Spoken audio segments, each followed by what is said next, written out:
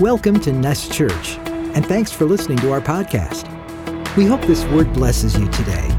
For more information, visit nestchurch.com. We hope to see you soon. And remember, you are loved. If your heart's in 1,000 pieces, just remember, you are loved. Amen. If you're taking notes, go ahead and write this down. Use your pain and the upward life. Hopefully you're in Exodus chapter 1. In Exodus chapter 1, it's an interesting passage. I didn't want to get into it, but for some reason when I was driving over here, the Lord reminded me of this passage. So I added it real quick and just to read it. Exodus is a very interesting, obviously an interesting book because of the exodus of the Hebrew people from Egypt and so on and so forth, from all the years of captivity. But we know how God in Exodus uses Joseph. And as he uses Joseph to help save the Hebrew people, but something happens with Joseph where Joseph now passes and the new Pharaoh, and he forgets the Hebrew people, and he forgets Joseph, and he forgets what God did and who these people were. And I just want to kind of just touch up on that because there's one verse, one sentence specifically that God reminded me of today. And for some reason, I just felt to read it. In verse 8, it says, "Then a new king to whom Joseph meant nothing came to power in Egypt. And he said, 'Look,' he said to his people, 'the Israelites have become far too numerous for us.' He says, 'Come,' verse 10, 'we must deal shrewdly with them, or they will become even more numerous. And if war breaks out, they will join our enemies. They will fight against us, and they will leave the country.' Verse 11, 'So they put slave masters over them to,' listen to this word, 'to oppress them with forced labor, and they built Pithom and Ramses as store cities for Pharaoh.' Verse 12, very important. 'But the more they oppressed,' everyone say the more they oppressed. So the more that the Hebrew people were oppressed, the more they multiplied and spread. More pain, more gain. So the Egyptians came to dread the Israelites, and they worked them ruthlessly. They made their lives bitter with harsh labor in brick and mortar and with all kinds of work in the fields. In all their harsh labor, the Egyptians worked them ruthlessly.' The more they were oppressed, the more they multiplied. The more they were oppressed, the more they spread. The more pain they received, the greater growth that they encountered." And that's a powerful statement as we see that in the life of the Hebrew people.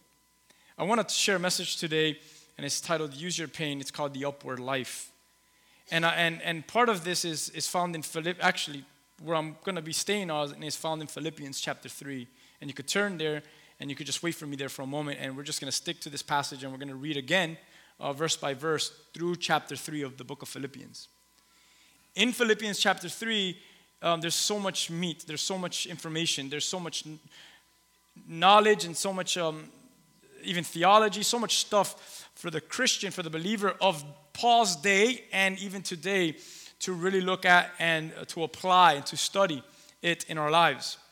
But before we jump into Philippians 3, I kind of wanted to give you a little rundown about the book of Philippians, because sometimes you read a letter from, like, let's say Paul, since we're using Paul's letter today, and we read this letter and we read this wording, but we don't really recognize some of the history and some of the stuff behind the letter and why it's written. We just say, oh, it's Bible.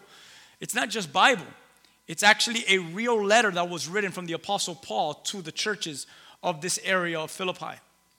So we got to understand sometimes the writer. We have to understand who it's written to and the scenery of why it's written. I'm not going to get so in depth, but at least to give you some sort of foundation so you could understand this. Now, one of the most interesting things about the letter of Philippians is that Paul writes this letter during a time of imprisonment, and most likely when Paul writes the letter to the churches of Philippi and he writes the letter of Philippians, he's most likely imprisoned in Rome. Now, I want you to think about that for a moment, because we're using a series of messages that we're preaching here, a theme of messages that we continue to dig into, and it's use your pain, we're calling it. Use your pain, use your pain, use your pain, use your pain. And we're going to look at some context that is written from the Apostle Paul, who is actually writing a letter to the church in the midst of pain. So that means that his words have a lot of weight because he's writing them and he's voicing through pain and in pain. He's writing a letter to the Philippian church while being in prison in Rome.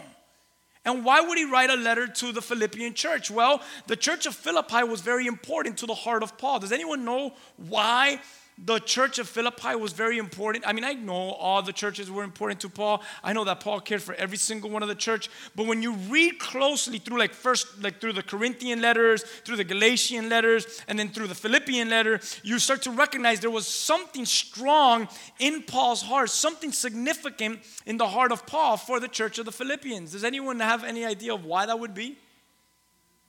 So it's cool, it's unique. And what was this special significance? Well, it's the first church that was founded in that area of Europe. And it meant something to Paul when he took the gospel to that area. It was almost like a father treating his child kind of thing, you know? It was like his baby, you know. It was like this is my prayer. I remember the foundation. I remember the starting of this church. This church means a lot. It was the first church that we started in this area of Europe. And you could see where this transpired if you take notes and you like to go back and forth throughout the week, which you should. We see the story of the church of Philippians found in the book of Acts chapter 16. If you remember, there was a lady, I believe her name is Lydia, and she had some other women that worked with her. You guys ever heard of Lydia in the Bible? And she was a woman that was known for making something very expensive. She made purple cloth with that purple dye. It was a very expensive dye, and they would make the cloth with it, and she was a seller of purple cloth, of purple garments made and dipped with this very expensive dye. The gospel entered into the church of Philippi through this woman called Lydia and through this group of women. I mean, if you ever study the Bible, you'll recognize, and for all you ladies, I'm giving you a shout out here for a moment. God uses the women mightily, especially we see it mightily through the New Testament church. I mean, the women of God is where a lot of these churches are starting to be birthed. It's through the women saying, yes, I'll open my house and we'll start a church over here in my living room. And God honored, Paul honored, and God did too, obviously, a lot of these women in his writing. You look at Paul's writing, and he's always thanking these women. Why? Because they were crucial. They were pillars in the Christian church. There were pillars, and you see little snapshots of it even in the Old Testament, and you see very important women in the Old Testament, from Moses' mom to Sarah. We could go down the list. I mean, every powerful man. You could also speak about a very powerful and respected woman from Old Testament to New Testament. And I believe that even still today, God is using men and women across the world to bring the good news, plant churches, to win souls, and to do mighty works all throughout the land. Amen? And Paul had something special for this place. And Lydia, this seller of the purple cloth, and these women that were around her, they played such an important role in this church of Philippi. And Paul loved Lydia and the women that were around her because they were what God used and the ones that God used to start this church. If you remember Paul and Silas, as well as they were in one of his missionary journeys, they were also imprisoned. I don't know if you remember this story, but there was a girl that was a fortune teller, and what she was actually demon possessed. And Paul casted the demon out, and some of the people that were making money off her were like, hey, we have a big serious issue here. We're not making money off our fortune teller because you casted the demon out. Well, long story short, Paul and Silas both end up in prison. I mean, Philippi was very special to Paul, and they were even in prison there. In this very, where the Philippian churches were in Philippi, they were also in prison there. But when you study the story, you know that God did a miracle and delivers them. And if you remember, he proclaims the gospel, and even a Philippian jailer comes to accept the Lord. He tells everyone not even to kill themselves and don't kill yourself. God's going to do a miracle here, and even the jailer gives himself to the Lord, and all these amazing events happen in this area. He visited the church of the Philippians many times throughout his journey, and in chapter 4, actually, verse I think it's 15 and 16, we see his heart for them because this was a church that would support Paul and would bless Paul. And it's why Paul was able to continue to go on in his ministry. Listen to this. In chapter 4, verse 15, he says, as you know, you Philippians were the only ones who gave me financial help. When I first brought you the good news and I then traveled on to Macedonia, from Macedonia, no other church did this. Even when I was in Thessalonica, if you remember, he writes letters to the church of Thessalonica as well. He plants churches there. He says, even when I was in Thessalonica, listen to what he says, you sent more than once. Isn't that beautiful? I don't say this because I want a gift from you, so I'm not saying this so you could send me another check. But rather, I want you to receive a reward for your kindness.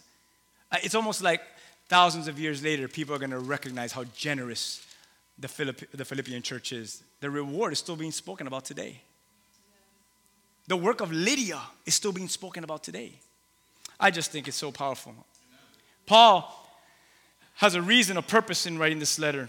And he's concerned for the church, the Philippians, that they would continue. Everyone say continue. That they would continue to progress, continue to grow in their faith. And we know that. We know that because he introduces that in chapter 1, verse 25. He's worried and he's like, I need you guys to be strengthened, continue to go on in your faith. Continue to grow.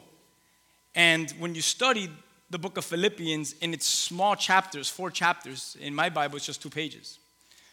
When you study the letters to the Philippian church, you'll see that there is a concern. He wants them to continue to grow, but there's also conflicts within the church. I love this because I'm raging about the Philippi church, but the Philippi church also had issues, also had problems.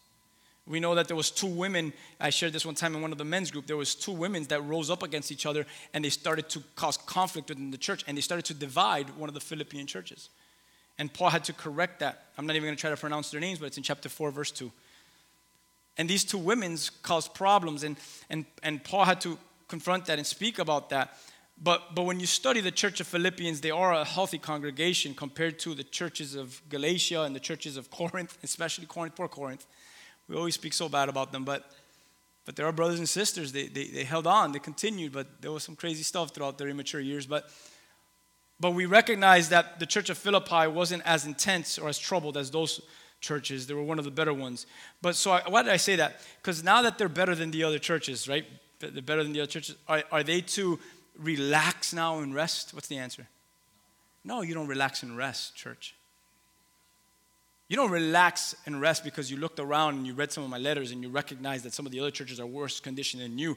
That doesn't give you a free pass just to rest and relax. And Paul is going to urge them and strengthen them and actually tell them with a strong no. The answer is no. You don't rest and you don't relax. Because why? The world is crooked. The world is evil. What we would see in Scripture as the word as perilous. The world is perilous and it's falling. And because the world is perilous, you as a church in Philippi, you have a gospel. The world is perilous, but the gospel that you hold is glorious. And Paul had to tell that you can't just sit back and rest.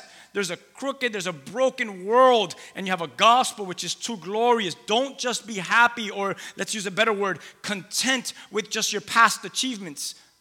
This is why I said, Tito, come up here and at your 42nd year, talk about why it's better today at 42 than it was at 22. Why? Because he's experiencing greater glory at 42 than he was at 32. Why? Because you don't stay in your past achievements. You continue to mature and grow through the years. The Christian walk in life, it gets better as we get older. Because we're growing each day and each moment. And Paul is strengthening the church to do this. Don't be content. And I say that as well to you. Don't be content because of your past achievements. If your story ends with, 10 years ago, God delivered me from drugs, sex, and alcohol. And then you're like, and what is he doing today? You can't answer that. There's a problem when you're still speaking the stories of 10 years ago and you don't have no stories for today. Come on. You see, the question is not anymore what God did for you in your testimony 10 years ago. That's a good testimony. But what did God do for you last night? What did God do for you yesterday? Because when someone says to me, what is your testimony? It's really hard for me because I say, which testimony do you want to hear? Do you want to hear that I used to smoke behind my house, behind a bush with some of my friends and smoke weed and hang out with girls? Or do you want to know that actually with serving Christ, it's been more difficult to walk in faith? I could give you greater testimonies in Christ than greater testimonies when I was outside of Christ. So we need to understand, like, where are we? What is God doing? How are we growing? How are we maturing? Some of us are so immature that we're still waving the banner and the flag and the testimony of what God did to us when we first got saved. But I'm telling you that the process of salvation, yes, you got saved, but just because you got saved doesn't mean that sanctification ends at salvation. Sanctification continues from the place of salvation. You don't have to continue getting saved, but you need to continue being sanctified. And the process of sanctification is an ongoing testimony. Don't say, hey, I got saved 20 years ago. Good. Now talk about your sanctification process. Because I know if you have a sanctification process, you got a story to tell. Amen. Hey, Philippi, I'm glad you're content with your past achievements, but I have a letter to write to you. What? Keep going. Where? In the call that God's called you into. And this is what Paul was doing. This is what Paul was speaking to the church of the Philippians. You have a gospel that's too glorious. You should write that in your notes. I have a gospel that's too glorious in a world that is too perilous.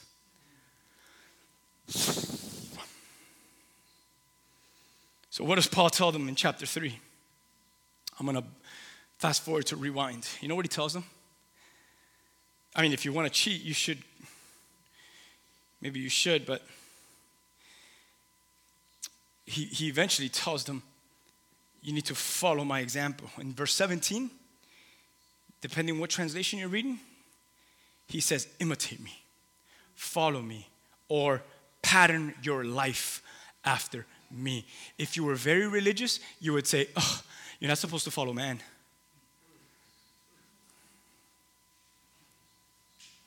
You have a religious spirit. Oh, you're not supposed to follow man. Listen, if Paul was my spiritual leader, I'm going to follow Paul. Because in following Paul, I'm going to know who Christ is. I know what that phrase means, you're not supposed to follow man. I get it. But I'm not in denial that God put certain men and women in my life to draw me closer to the Lord. Amen. I'm not in denial of that. And I honor those people in my life. They're not my God, but they're my God-given gift in my life. All right, why do I say that? Because Paul tells the church what? Imitate me. Follow my pattern. Follow my example. What does that mean? He's going to show them something. We've preached that here for so long. We don't have to get so deep into that. So we're going to start off here in a moment. And let me just give you some thoughts, and let me just release from you some things in my heart. Paul's letter to them was to push them forward. Everyone say push forward. Push forward. Yeah. To push forward, to continue pressing on. We've been speaking about use your pain. And some of the pains that are being endured here, I'm going to speak to us right now. I'm not going to talk or speak of the church of Philippi. I'm going to speak about Nest Church for a moment. Some of the pains that are being endured here in our family is destroying some of us. It's destroying some of us, and it's dimming the fire that once shined bright in some of us. Amen? When I wrote down my notes, I knew there was not going to be one like, amen, because who wants to hear that, you know? It's dimming some of the fire in some of us that once shined so bright. And some are walking away from Jesus, and some are becoming distracted. Listen to this. Some are becoming distracted by lesser things that don't stand in comparison with what Christ has for them. So as pastor of this house, of this family, I will echo Apostle Paul in verse 14 of chapter 3 that we're going to get into. And he says to them, press on. Everyone say press on. Press on. He says, press on toward the goal. And this is my verse. This is my foundational verse for this message today. It's Philippians 3:14. So you could put that as a verse of the day, Monday through Friday next week. Press on toward the goal for the prize of the upward call of God in Christ Jesus. If that verse means anything to you, can you say amen? Amen. Press on toward the goal for the prize of the upward call of God in Christ Jesus. Press on. Everyone say it one more time. Yeah, press on. Press on. What is he saying? Press on. He's saying, keep running. Where do I keep running? Ready? Keep running. Everyone say where? Keep running. Press on. Keep running. Press on. Keep running. Where? Paul says toward the goal. That's where. You run toward the goal. You run toward the goal. Everyone say, what's the goal? You see, Paul's writing has a development. Paul's writing has a development. You guys know that, right? It's statement after statement after statement. Why? Because it's like Jesus, man, when he would tell a story, it's like, I'm going somewhere with this. Don't take the popcorn out and bring out your slushies. I'm going to go somewhere with this, and you're going to learn a big picture of what the kingdom of heaven is like. Just let me get through it. So Paul says, ready? Press on and keep running. And you say, where? And I say, towards the goal. And you might say, well, what's that? Where and what is that? Where do I run to the goal? And what's my goal specifically? And it's a very important verse, chapter 3, verse 14, that Paul is saying in Philippians. Because if you look at Paul's heart and his writing, what is he telling the believer and what is he telling Nest Church right now at the end of this year? He's telling us that you're not called to go sideways or you're not called to go backwards. There is what? There is an upward call of God in Christ Jesus for your life. How many people start the journey, but in the journey they start going sideways. They start taking all these different avenues. For some of them, they think it's shortcuts, but no, none of that. All that stuff is disastrous. How many people go forward, and in going forward, they eventually turn back, and they start going backwards. They're like, hey, where are you going? What are you doing? You're going the wrong way. How many do you know that have started the race, but have detoured along the path, along the journey? And Paul is writing to the believers, press on, keep running towards the goal. You're not supposed to go backwards. You're not supposed to go to the side. Why not? Because there is an upward lifestyle that God is calling you to. Today's message, yes, it is use your pain, but the message is titled The Upward Life. If God is calling you to live in any direction, guess which direction it is? Upward. It's the upward life. It's forward and upward. The upward call of God. So whatever the pain, whatever the burden, whatever the distractions, listen, because you're not the only one in this room that's sitting here that you could possibly think in your mind that you're the only one with pain and burdens and distractions. Trust me when I tell you this, there's some people that are sitting around you that their lives right now are really sucky. And they're going through it, but they still chose to be here today and to worship the Lord and to come into the gospel of Jesus Christ and learn together. So I say this one more time, that whatever the pain, whatever the burden, whatever the distractions, please listen to this, none of it is to derail you, dim you, or stop you from running toward the goal.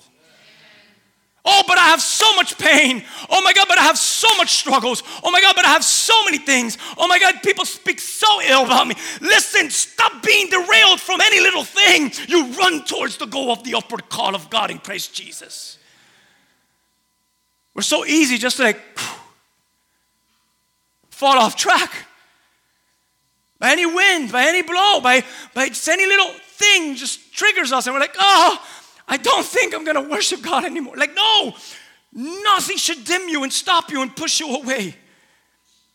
Whatever it is, but you don't know my story. Okay, I respect it, I honor it. I'm not speaking bad about that, but I am saying that whatever it is, none of it is to derail you. All of it is to cause you to what? To run stronger.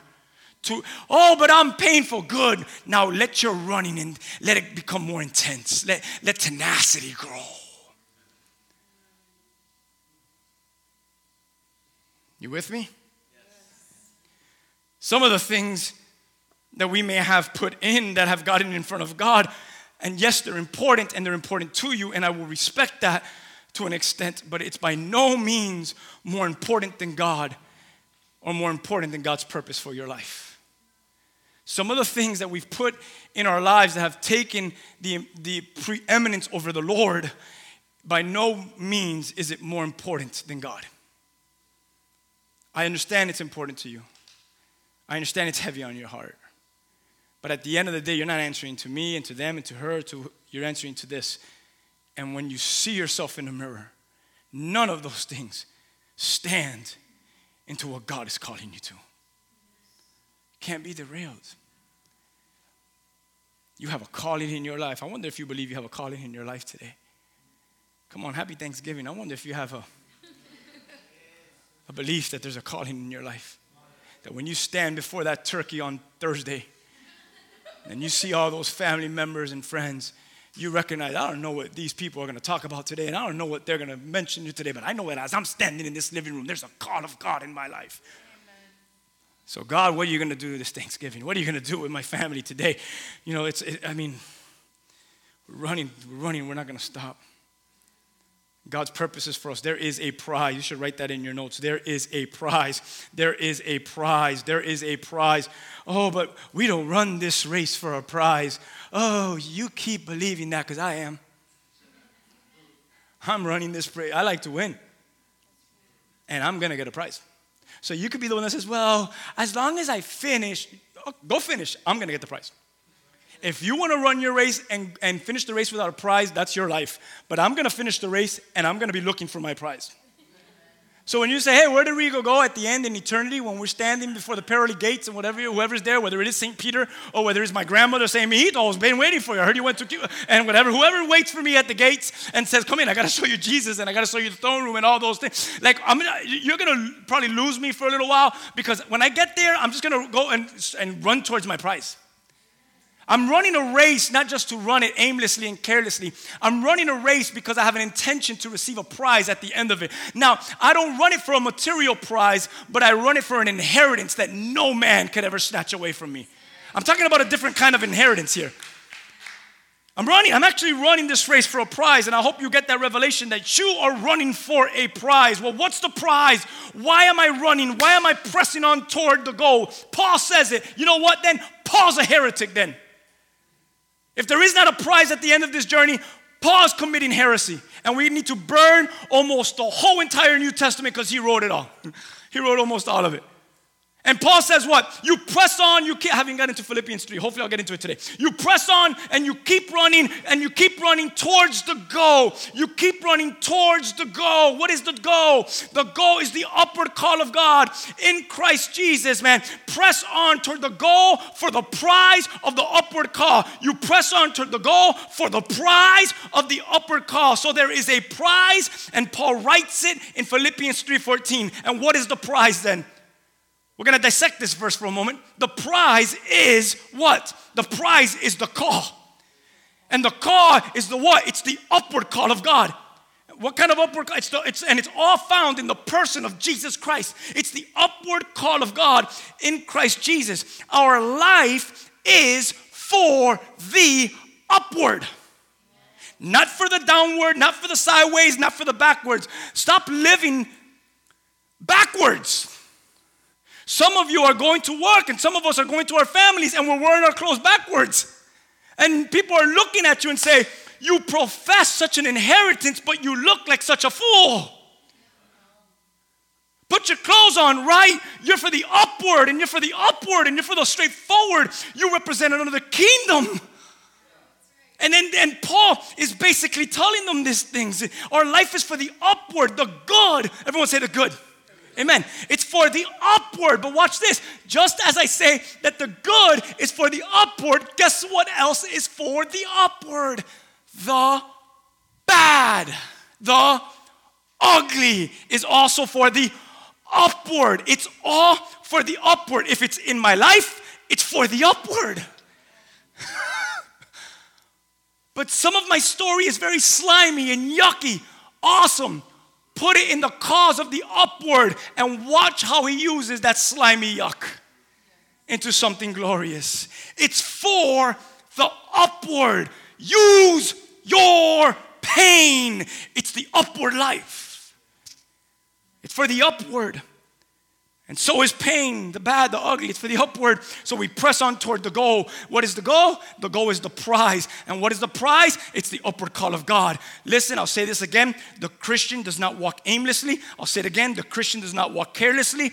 Please know this. We are constantly walking in a calling from God. Not when you die, starting on earth. You are walking in a calling from God. Listen to this. That has multi-dimensional, heavenly, God-hearted, and God-minded assignments.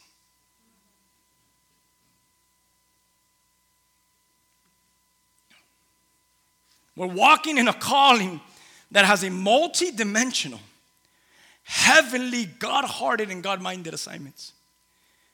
And we spoke last week, yes, there's rewards in our pain. And our goal is not just for the rewards or even the reward that is given through pain, but it's for the final reward. It's for the final goal. And what is that? It's the ultimate prize. And what's the ultimate prize? It is that which is only in Christ Jesus. It is to live in eternal rest and reign with the power of Christ and the person of Christ. What's my end prize? The power and person of Christ. That's my end. My end prize is the power and the person of Jesus Christ. And that is what we press on toward. The goal, which at the end is the prize that is given to those who have walked in the upward call. The prize, Christ Jesus himself for all eternity. Everyone say, He is my prize. Does that sound good to your soul? The prize, Christ Jesus himself for all eternity. There is a prize at the other end of the goal. And it's what? You find Jesus fully given to you. And you yourself fully given to him. That's the final prize, y'all. That's the final prize. That is the final prize. Sometimes it's very cliche and sometimes it's said a lot, but people always ask it and it sometimes takes a form of evangelism. But will you take a heaven without a Jesus? Will you take a heaven without a Jesus? Scripture says that the Lamb of God in the New Jerusalem is its light. Can you imagine taking away the light from the kingdom? You can't have a heaven without a Jesus because then you have a heaven without a light. Can't have that. Our goal, press on toward it, the goal which at the end is the prize that is given to those who have walked in the upward call. It's the prize. And I say again, Jesus is fully given to us and we're fully given to him. And I say this, and I wrote this down, it should be worth it to you. Why should it be worth it to you? Because it was worth it to him. It's worth it to him. Come on, use your pain. It's a pain that gives weight. It's a pain that also gives glory. Do you know why it gives weight, your pain, and you know why it gives glory? And to what it gives weight and glory to? To the upward call. Why am I going through this? Why did I experience this? Because it's weight and glory for the upward call. It's weight and glory for the upward call.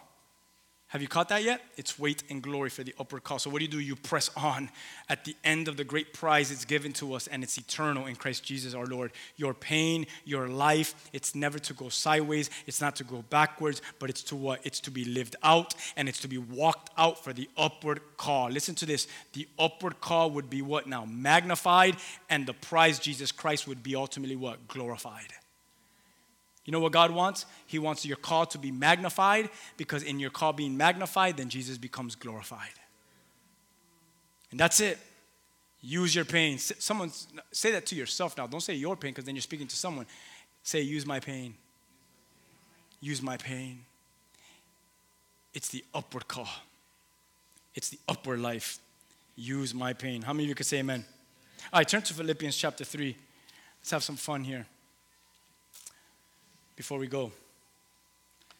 Hallelujah.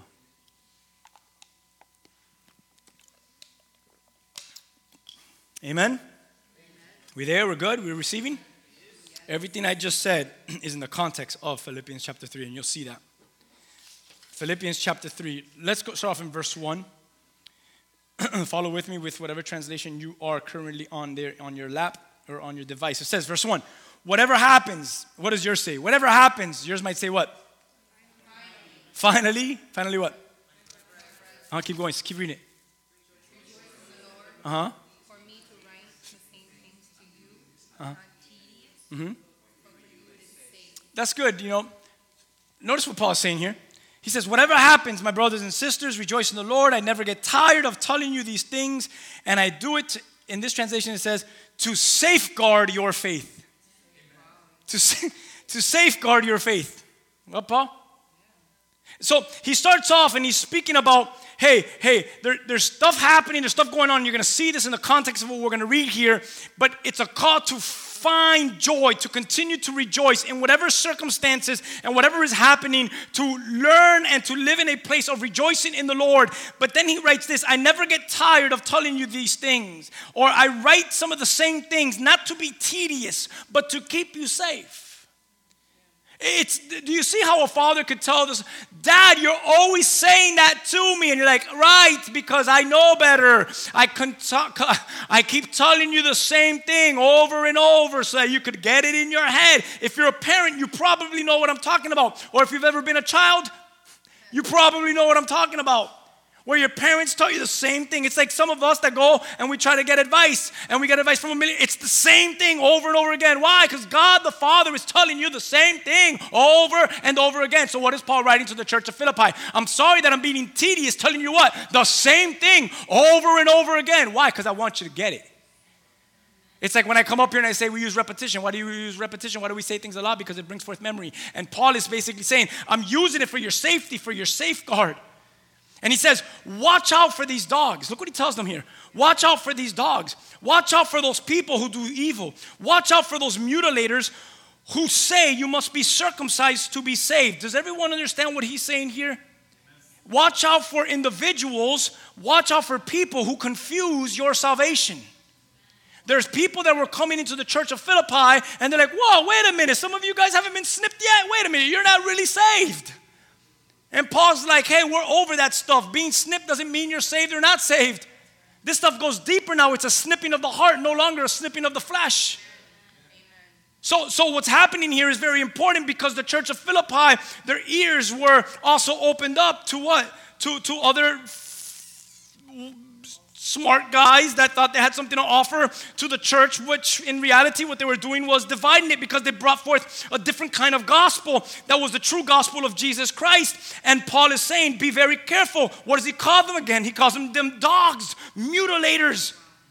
They're trying to destroy what we have here. In Philippi, he's telling them, be careful. It reminds me of what Peter says in 2 Peter chapter 1, verse 10. Therefore, brethren, be even more diligent to make your call and election sure, for if you do these things, you will never stumble. What is Peter telling the church? Man, make your calling sure. Make your salvation sure. Make it sure. Like, recognize who you are. And if you already know who your identity is rooted in, you're never going to stumble.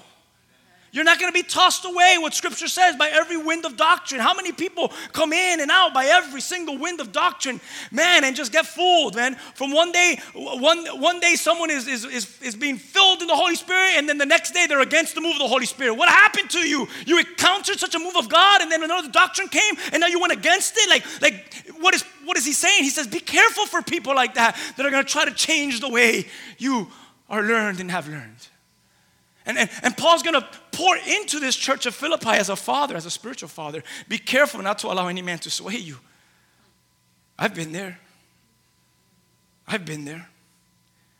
He says in verse 3, for we who worship, listen to this. I'm going to prove it to you, he tells the church. For we who worship by the Spirit of God, we're the ones who are truly circumcised. How does your translation say if you have a different one?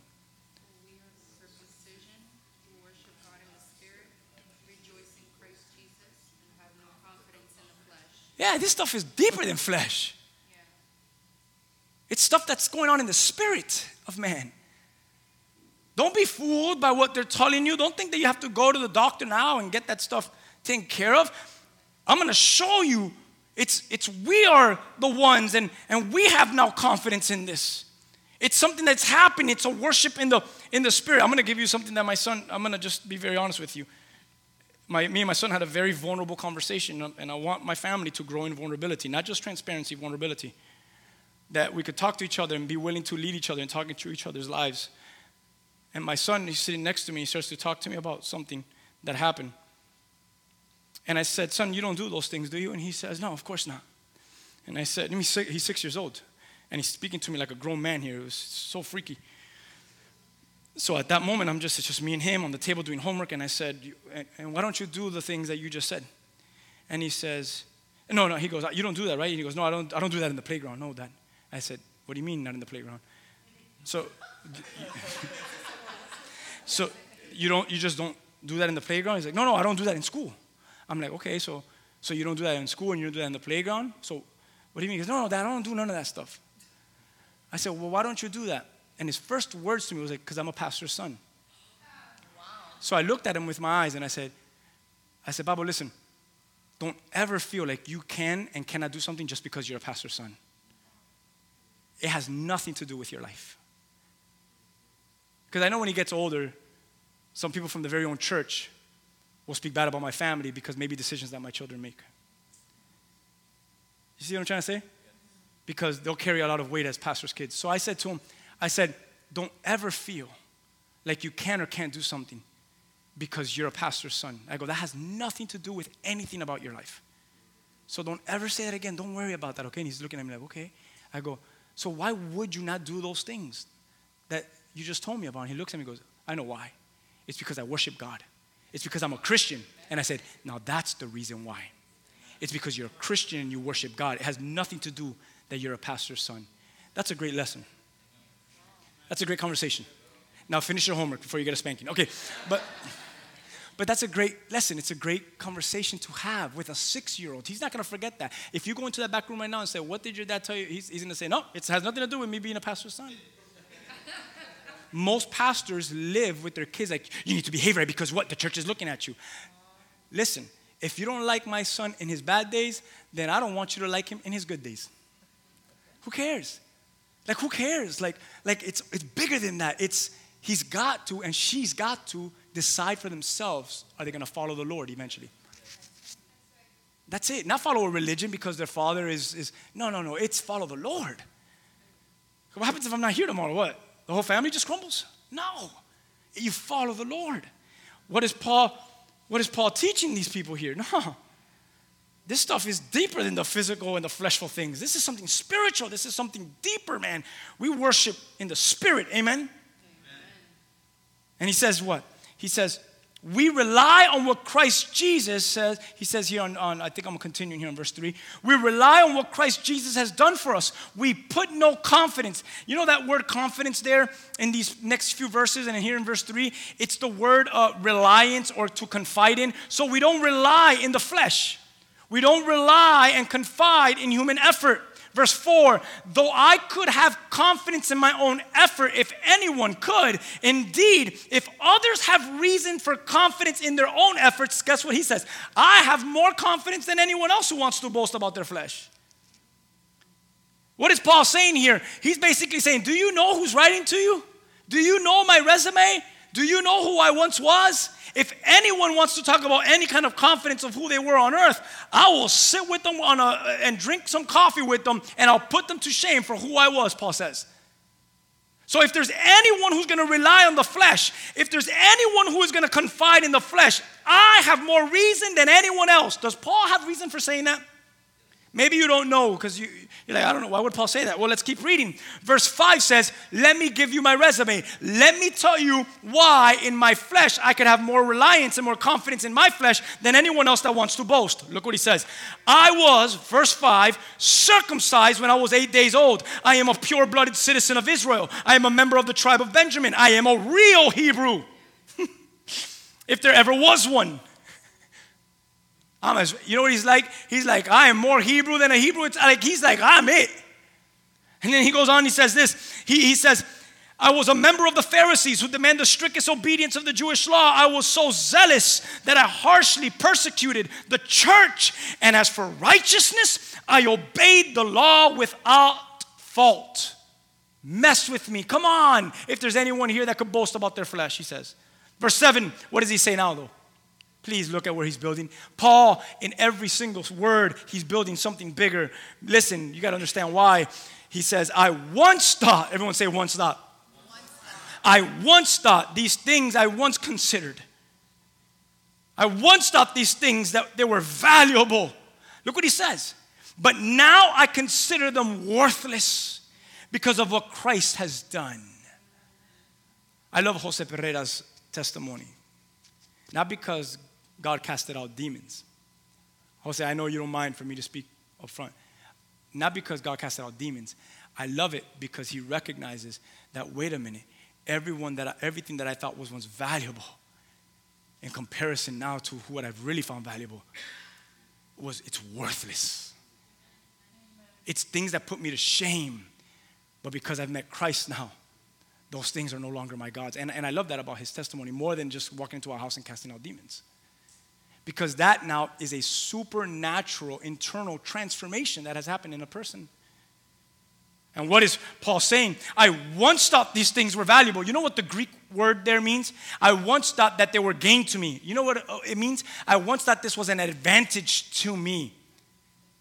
But now they are worthless. The word in the Greek there means, or it could mean this. Now I count them as a loss. Or this, ready? Now they are a damage because of what Christ has done. Do you see the wordage of what Paul is saying? He's basically saying this, ready? The things that I considered to be valuable were more damaging than good. They were more damaging than they are valuable. How many people are holding on to things that they think are valuable, but in holding on to things that are valuable, their life will continue to be what? Damaged. Because that which they feel is valuable, it's actually, compared to Christ, nothing but damaging that person. And Paul is saying, all the things that I thought were of value, they're of loss to me now, because they were of damage to me. Look at what he says in verse 8. He says this, yes, everything else is worthless when compared with the infinite value of knowing Christ Jesus, my Lord. For his sake, I have discarded everything else, counting it all as garbage, as rubbish, so that I no longer count on my own righteousness, all the stuff that I just boasted on through obeying the law, but rather I become righteousness through faith in Christ. Let's break some of these verses down here for a moment, 7 and 8. He's basically saying here in verse 8, please flow with me as my notes are really small in my Bible here. He says, this infinite value of knowing Christ Jesus, for his sake I've discarded everything else. Your Bible says what? I have suffered the loss of all things. Everything else, I've suffered the loss. And with the stuff that you suffered the loss from, what do you count it as now? It's dung. It is dung. It is garbage. It's not just the waste that you throw away. It's not just leftover food that you put in your trash can. It is literal poop. It is dung. And you know what dung, you know what you do with a pile of dung? You burn it. It's crap to be burned. Everything that I could boast about, everything that I thought was once for my advantage, everything that I thought was worthy, everything that I thought was valuable, it's actually a damage to me. And I counted it all as loss. I discarded everything. But the way he says it is like this, ready? I suffered loss. What am I trying to tell you? Because the life of righteousness can also be a life of suffering. What do you mean by that? It's a life of pain. Why? Because when Christ calls you to obedience, to the upward call, guess what? Every tree needs to get snipped every once in a while. And you grab some scissors and you try to cut some branches from your body, see if it doesn't hurt. Imagine grabbing a nice old scissor and sticking your finger on it and saying, all right, go ahead, cut off my finger. This is going to be beautiful and glorious for the Lord. No, it's going to be very painful for the Lord, but it's going to be for the Lord. And at the end, it's going to serve its purpose. But my God, is it going to hurt during the moment that you're snapping that finger. Every tree must bear fruit. And if it doesn't, I love how God has grace with that tree. He doesn't just cut the tree right away. He cuts the branches that don't bear fruit. Don't automatically think that God wants to destroy you. God wants to destroy the things that are not going to cause you to bear fruit. So he starts to cut off your branches. But watch this. If you don't allow him to do the work of cutting off your branches and you don't start producing fruit, as he keeps cutting branches and branches, he's not going to have no more branches to cut. And the next thing to cut is, well, I guess the whole tree is going to have to go. So the tree at some point needs to bear fruit because it's going to run out of branches because he's cutting branches so that the branches can produce fruit. But he's having grace. With every branch that he cuts, there's grace. With every branch that he cuts, there's grace. With every branch that he cuts, there's grace. There's grace, there's grace, there's grace, there's grace, there's grace, there's grace. But you will, and I will, and we will stand before him. You're like, oh, you're such a gracious God. He's like, wait a minute, but I'm also a truthful God. You guys understand what I'm trying to say? So here is Paul, and Paul is saying something so beautiful. He's saying in verse 7 and 8 as he's building this up, and I thought about this and I wrote this in my notes. Many fear, as Paul is saying to the church of Philippi, many fear to fully surrender because they know that what they measure as valuable and worth can be stripped away from them. So why should I surrender to God? Because it's going to hurt, man, when he takes away these things from my life. And God just says, you need to trust me through the snipping. Got to trust me through the snipping. It hurts, but man, I'm snipping and I'm stripping. A lot of people don't want to go through pain. But compared to what Christ will do, everything and all of that, all that pain, all that snipping, all of it is worthless. What does Paul say? Because of the infinite value that I have found in the one who is my prize, Jesus Christ. Cut it. Come on, cut the finger already. You're crazy. I know, just do it. It's worth it. It's worth it because I'm gonna experience Jesus more. Cut it. The New King James reads it this way. I also count all things lost. Look what he says. For the excellence of the knowledge of Christ. Everything that I once thought made me something, I count it all a loss for the excellence of the knowledge of Christ my Lord. For whom, look what he said. Paul ain't messing around. Paul is not beating around the bush. Paul is not a sugar-coated apostle. Paul is not trying to pack up the church by giving people things that they want to hear. Paul is saying, I'm just going to tell you how it is. And what does he say? I have suffered the loss of all things. But I thought Christ gives you everything. Yeah, but to receive everything, you must lose everything. For the cup to be full, the cup must what? Come to him empty. He says, I have suffered the loss of all things. And what do? You count them as rubbish. It's garbage. Why would you do that? Why are you going through that process with Jesus? What does he say next? So that I may gain Christ. My gaining Christ is my losing myself. It's the upward call. Use your pain. Cut your pain. Do whatever you want to do, but use it. It's the upward call. Welcome the pain. Oh, but I can't no more. Welcome the pain of losing it for the upward life, for the upward call, for the great reward. Why should I do that, Pastor? Because it will be your gain at the end. You didn't like that? Welcome. I felt like I lost all of you right now. Welcome the pain of losing it for the upward life, for the upward call, for the great reward. Welcome the pain, because it's going to be your gain at the end. Amen? Yes. Look at verse 9 with me. It says, and become one with him. Lose yourself so that you could grow in intimacy, so you could grow in one ship. Become one with him. I no longer count on my own righteousness through obeying the law, but rather now I become righteous through faith in Christ. For God's way of making us right with himself depends on faith.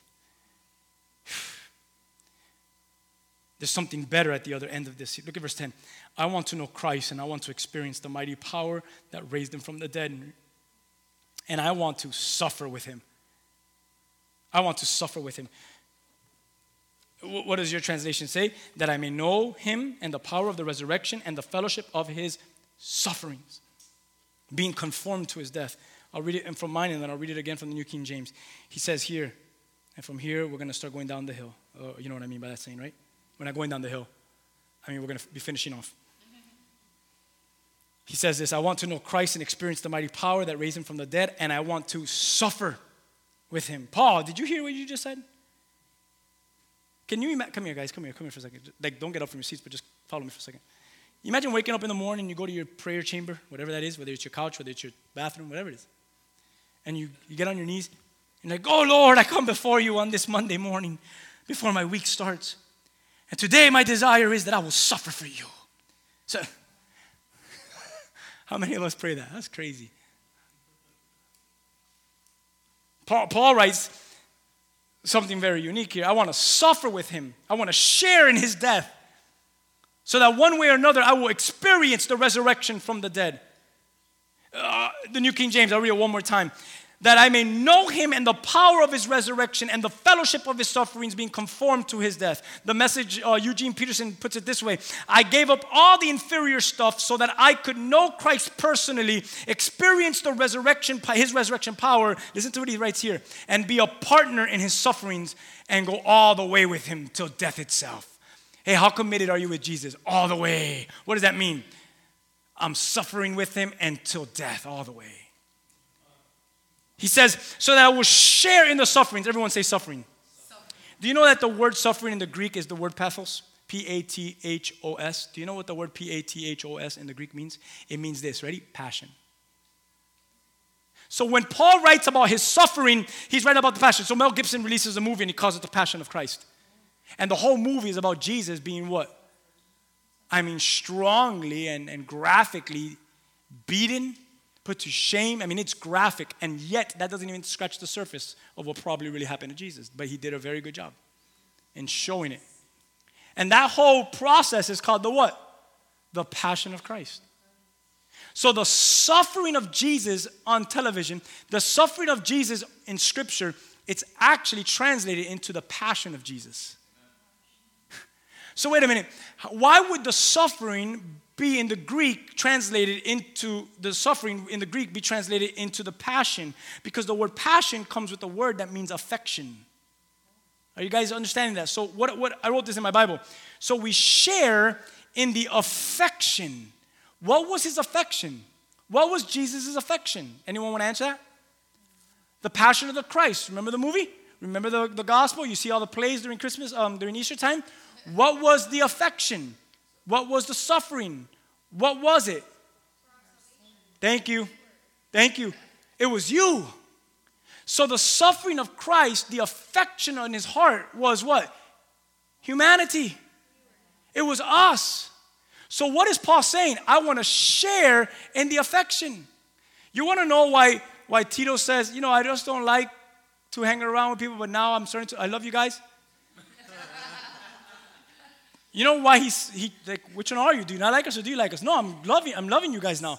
The reason why is because if he's sharing in the sufferings of Christ, if he's sharing in the passions of Christ, he's also sharing in the what? Affections. So you are automatically going to have to love what he loves.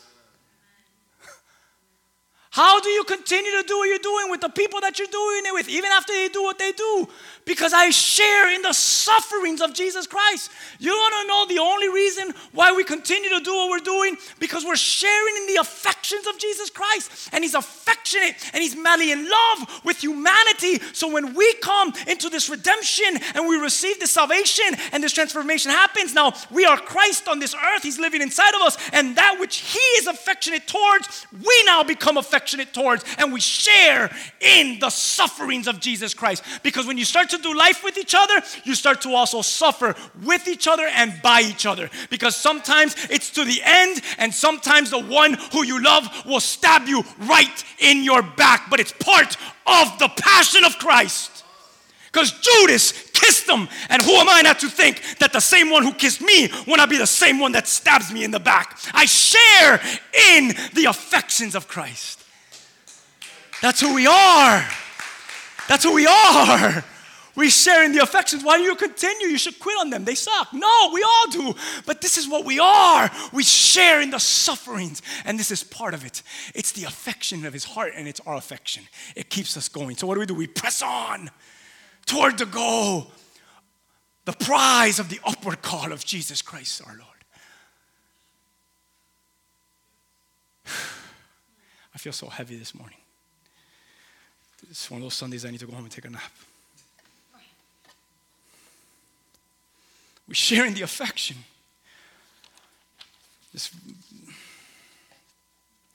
In the passion.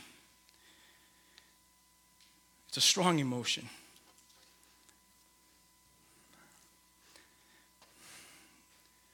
I just want to keep going off on that, I think about him all bloody and beaten. He's not recognizable. His beard is ripped off his face. I think about his back open wide, his organs showing, he's losing blood. By the second, he's unrecognizable. He's spit on, he's punched, he's mocked. And all of that is to say, I am so madly in love. And I'm so madly in love, and this is why I'm going through this. It's unreal. The affection he has for humanity. The passion he has. It's almost an uncontrollable emotion that he has for his people. It's rampant, it's wild, it's a beautiful, holy, godly, reckless love he has for us. I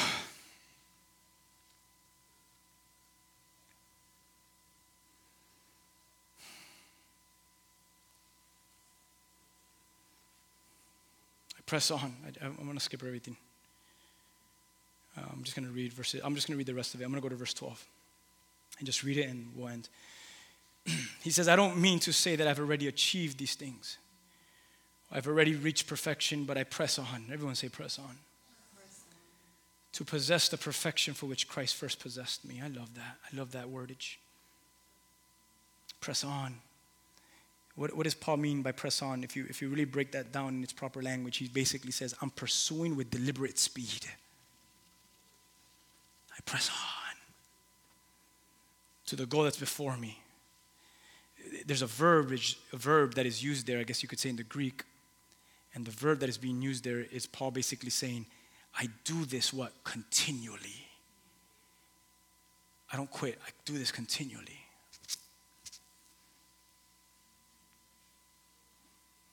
The number one indicator that someone may be called into the ministry of the Lord is because they don't have a quitting spirit.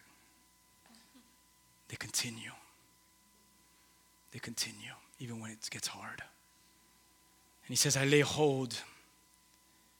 I lay hold. It's basically, it's a wordage that Paul is describing as what? I lay hold. It's almost like I'm seizing, I'm taking hold of an object. I want to grab hold of God as God has grabbed a hold of me. Paul's desire is, and I feel like I always pick on you every Sunday, forgive me. But Paul's desire is, as God has held me, my desire is to also come to find him and hold him back. You know, our relationship is not just, tight, you're God. Our relationship is not just, oh God, just hold me. Paul's like, I'm done with this relationship. I'm done with this relationship. You know, this is how we keep on. Come on, God. You know, a relationship like, oh man, like, God, just keep holding me. You know, how many of us, our prayers are like that? Oh, God, just hold me, God. God, hold me, God. Just hold me, God. Hold me, God. God, hold me, please, today again. God, today's going to be rough. Hold me, God. And this is God just, and we got to get to a point where Paul says, I lay hold. Not longer is it God holding me, but now I find him. Come on, God. But now I lay hold of him. So what happens now? What happens now? Watch this. This is the upward life. Ready? This is the upward life. Come on, God. Let's go do life together.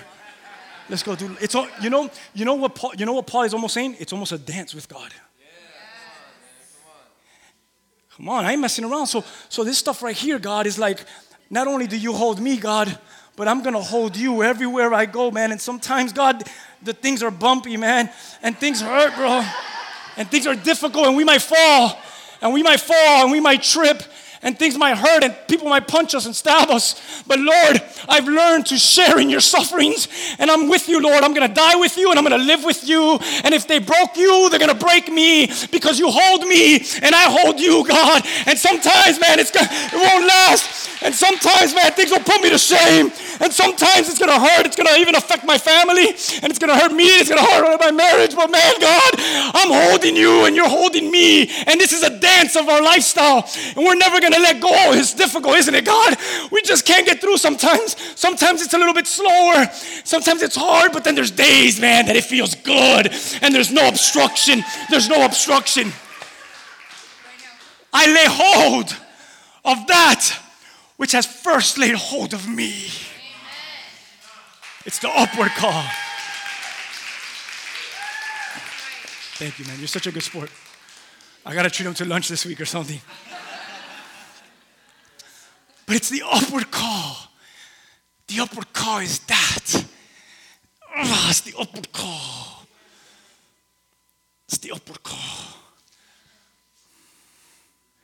That is why I was going to go down a rabbit hole. Hold of him. You seized me one day, Paul, on the road to Damascus. You seized me one day, God, on the road to Damascus. And ever since that day, I will constantly press on to seize you back. You rocked me one day on the road of Damascus. And ever since then, your son is going to rock you back. Stop thinking that this Christian walk is all about God in your life. How about it's you in his life? What are you doing? Where are you going? What are you showing affection for and towards? The upward life. My God. What verse am I on? All right, we got to go.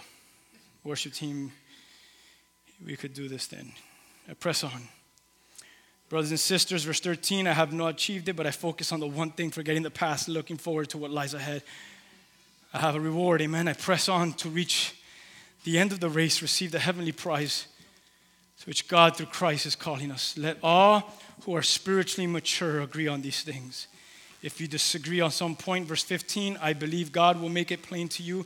Verse 16, but we must hold on to the progress we've already made. Dear brothers and sisters, what does he say now? Imitate, follow my example, pattern your lives after mine, and learn from those who follow our example. For I have told you often before, and I say it again with tears in my eye, that there are many whose conduct shows that they're really enemies of the cross of Christ, that are headed for destruction. Their God is their appetite. They brag about shameful things, and they think only about this life here on earth. But we, everyone say we. Yeah, we're different. We are citizens of heaven where the Lord Jesus Christ lives, and we're eagerly waiting for him to return as our Savior. And he will take our weak and mortal bodies and change them into glorious bodies like his own, using the same power with which he will bring everything under his control, from weak to strong, from pain to healing and joy. Pattern your lives. I wrote something here about this appetite stuff. Appetite, look what I wrote here. It's gluttony. It's a spirit, it's a gluttony. It's to be given up to the pleasures of the palate, of the worldly palate, where your appetite is for the worldly things. He says, be careful with people like that. Look at them closely. Their appetite, their belly is their shame. They desire the worldly things. Stay away from them, Paul says. They get into the church. Stay away from them. Stay away from them. It's the upward life, the ultimate prize, which only can be found in Christ Jesus. To live in eternal rest, I said. To reign with the power of Christ and the person of Christ, I said. I will repeat what I said moments ago. This is what we press on toward. The goal, which at the end is the prize that is given to those who have walked in the upward call. It's the prize, Christ Jesus himself, for all eternity. I said, there is a prize at the other end of the goal. You find Jesus, and he's given fully to you, and you fully given to him. And I said this, it should be worth it to you because it was so worth it to him. Lord, this is a beautiful Thanksgiving I'm entering. It's a beautiful Thanksgiving I'm entering, Lord. Because my life is no longer just a testimony. Please listen to this. Please listen to this as we leave. Please listen. It's a beautiful Thanksgiving because my life is no longer a testimony of how God has held on to me. My life is now a testimony how I hold on to God. That's my Thanksgiving heart. I hold on to that which has held me first. And it's become, now in my life, years of dancing. You know what the Lord has taught me in his dance? Marty, come here. Because Marty's big, and I figure God is bigger than me, obviously. And this is not even comparison to how much bigger God is than us. But you know how me and Isaiah were dancing? You know, in the beginning of my dance, it was rough. I stepped on his, he's winning. It's okay. All right. I stepped on his shoes, and he would step on my shoes. And sometimes we would trip off each other because we're still learning to dance. Year one, it's rough. It's like me and my wife, man. We dance together, and it's rough, man. I love that Tito said, being a husband has been harder than being a father. You know why? Because you're dancing with your wife every year. And some days it's harder, some days it's easier, but my God, you have to learn to dance. Because watch this. If in this dance, if I want to be in control always, there's going to be problems. And if I grab my wife and I just want to be in control always, we're just going to trip over each other. We're going to hurt each other. But there's some times where I need for her to have her place, and I need to have my place, and we gotta learn this dance together. But the most important that this illustration is found in is with us and God. Because He's held on me first and I've held on Him. And now we are in this relationship. The years of this dancing has taken its growth. It started with just a sway. Because God knew I couldn't go anymore else, because He knows what you can handle. He knows that you can't dip yet. He knows that you can't spin yet. So all He does is just sway with me so the first few years could have been swaying. Then He says, now watch what I'm going to do now. And then He turns me. And like, whoa. I've never experienced that with God. Do it again. And He does it again. I'm probably doing it the wrong way. I don't know how to dance. And it's a process between me and God. This dance of life. It started with the sway. Then I started to pick up my feet. Then I started to pick up my hips with my feet. Then my hands moved. Then I started to dip, and then I started to, and it's been years. That's why I said the faith, the walk, the upward life, it gets better with years. Why? Because the dance intensifies. Once started with the sway, and you've ever been to that party, you've ever been to that wedding, there's always that one couple. And his name is Lou Rock. There's always that one couple that they just outdance everyone. And then you're like, I'm not going to go on the dance floor. Because they own it.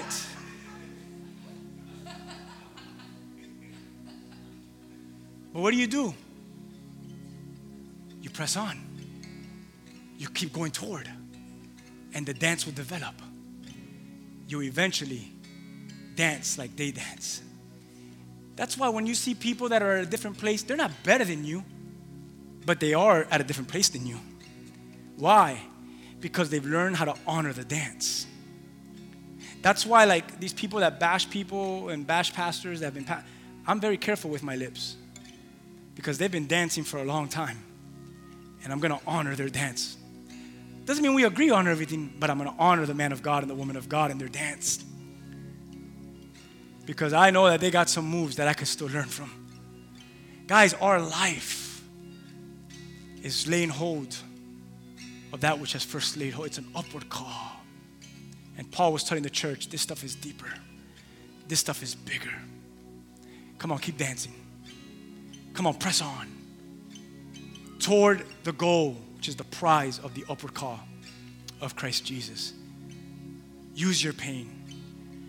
It's all for the upward call. The pain is to intensify the dance so that next year's dance looks different than this year's. Can you stand with me as we close off in prayer? Hallelujah. Thank you, Lord. We love you, Lord. We praise you. Listen, I know it's getting to that time where your stomach might be grumbling, but if you need prayer today, and only things that God can do, but you just need someone to come alongside you and hug you and love you and pray and believe with you, I'm going to invite you to just come up here right now, and we're going to just pray with you. We're going to pray with you. If you need to go, we respect that. We hope you come back next week. Next week is a special week. We're going to be celebrating and just talking about 12 years of doing ministry as we celebrate our birthday of 12 years. But right there where you're at, if you just need prayer and you just need to be strengthened and you could just stick around and stay for a little bit longer, I want to invite you to stay a little longer if you can and receive maybe some ministry and say, I just want to intensify the dance of this upward call, of this upward life. I just want to share in the sufferings and the affections of Jesus. And the only way, it's if I hold on and lay hold of that which has first laid hold of me. With every eye closed, maybe right now, you don't have to close your eyes, but because you have to walk up here, you have to look at where you're going. But if you feel like I just need someone to pray with me and believe with me, don't even worry about it. Just come up. We're going to have an intimate moment now. If there's anyone here. Hallelujah. All right, let's pray then. No. Lord, we love you, Lord, and we thank you. And Lord, you know every single one of us, Lord, in your heart. You know where every single one of us is in laying hold of you.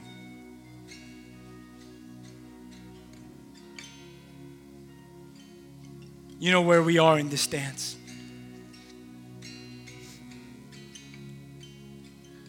Lord, it's been a struggle. It's been hard for many of us. It's hard right now for many of us. But Lord, we're going to listen to Paul's words.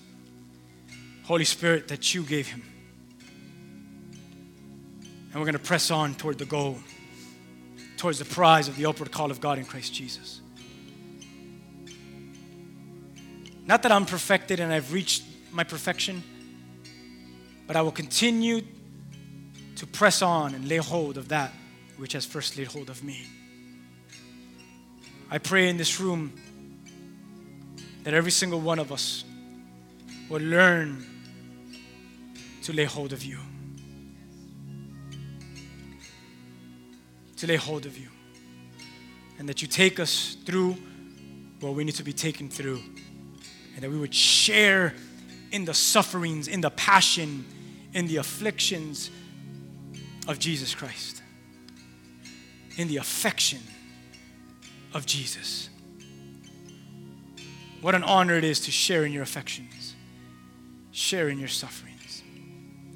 Lord, here I am with my pain that you know very well. It's my own personal pain. And Lord, I give it right back to you and I say I want to use your pain so that I will continue to magnify the upward call, the upward life, and that in magnifying the upward life, I would glorify and that it would glorify the name of Jesus. Thank you for this family. Thank you for the miracles. Thank you for the work. Let us have an amazing Thanksgiving this week. And as we come back to church and celebrate 12 years and just have a good time together. So Lord, we love you, Lord, and we thank you. I pray for anyone here right now that needs prayer, that needs strength, that you would wrap your arms around them and that they would wrap their arms around you, that you would strengthen them, that you would speak to them, that they would see, Lord God, that there's an upward life that you called them to and calling them to, and that their pain, Lord God, is actually your glory, Lord, that there's an amazing reward that awaits them. Continue to give hope. Continue to strengthen. Thank you for these series of messages that we've done here in our church. Bless the ones that are not here today for whatever reason. Touch their hearts. Wherever they're at, be with them right now. Lord, we love you and we praise you. It's in Jesus' name. And together we say, amen. Come on, let's give God some praise. Hallelujah.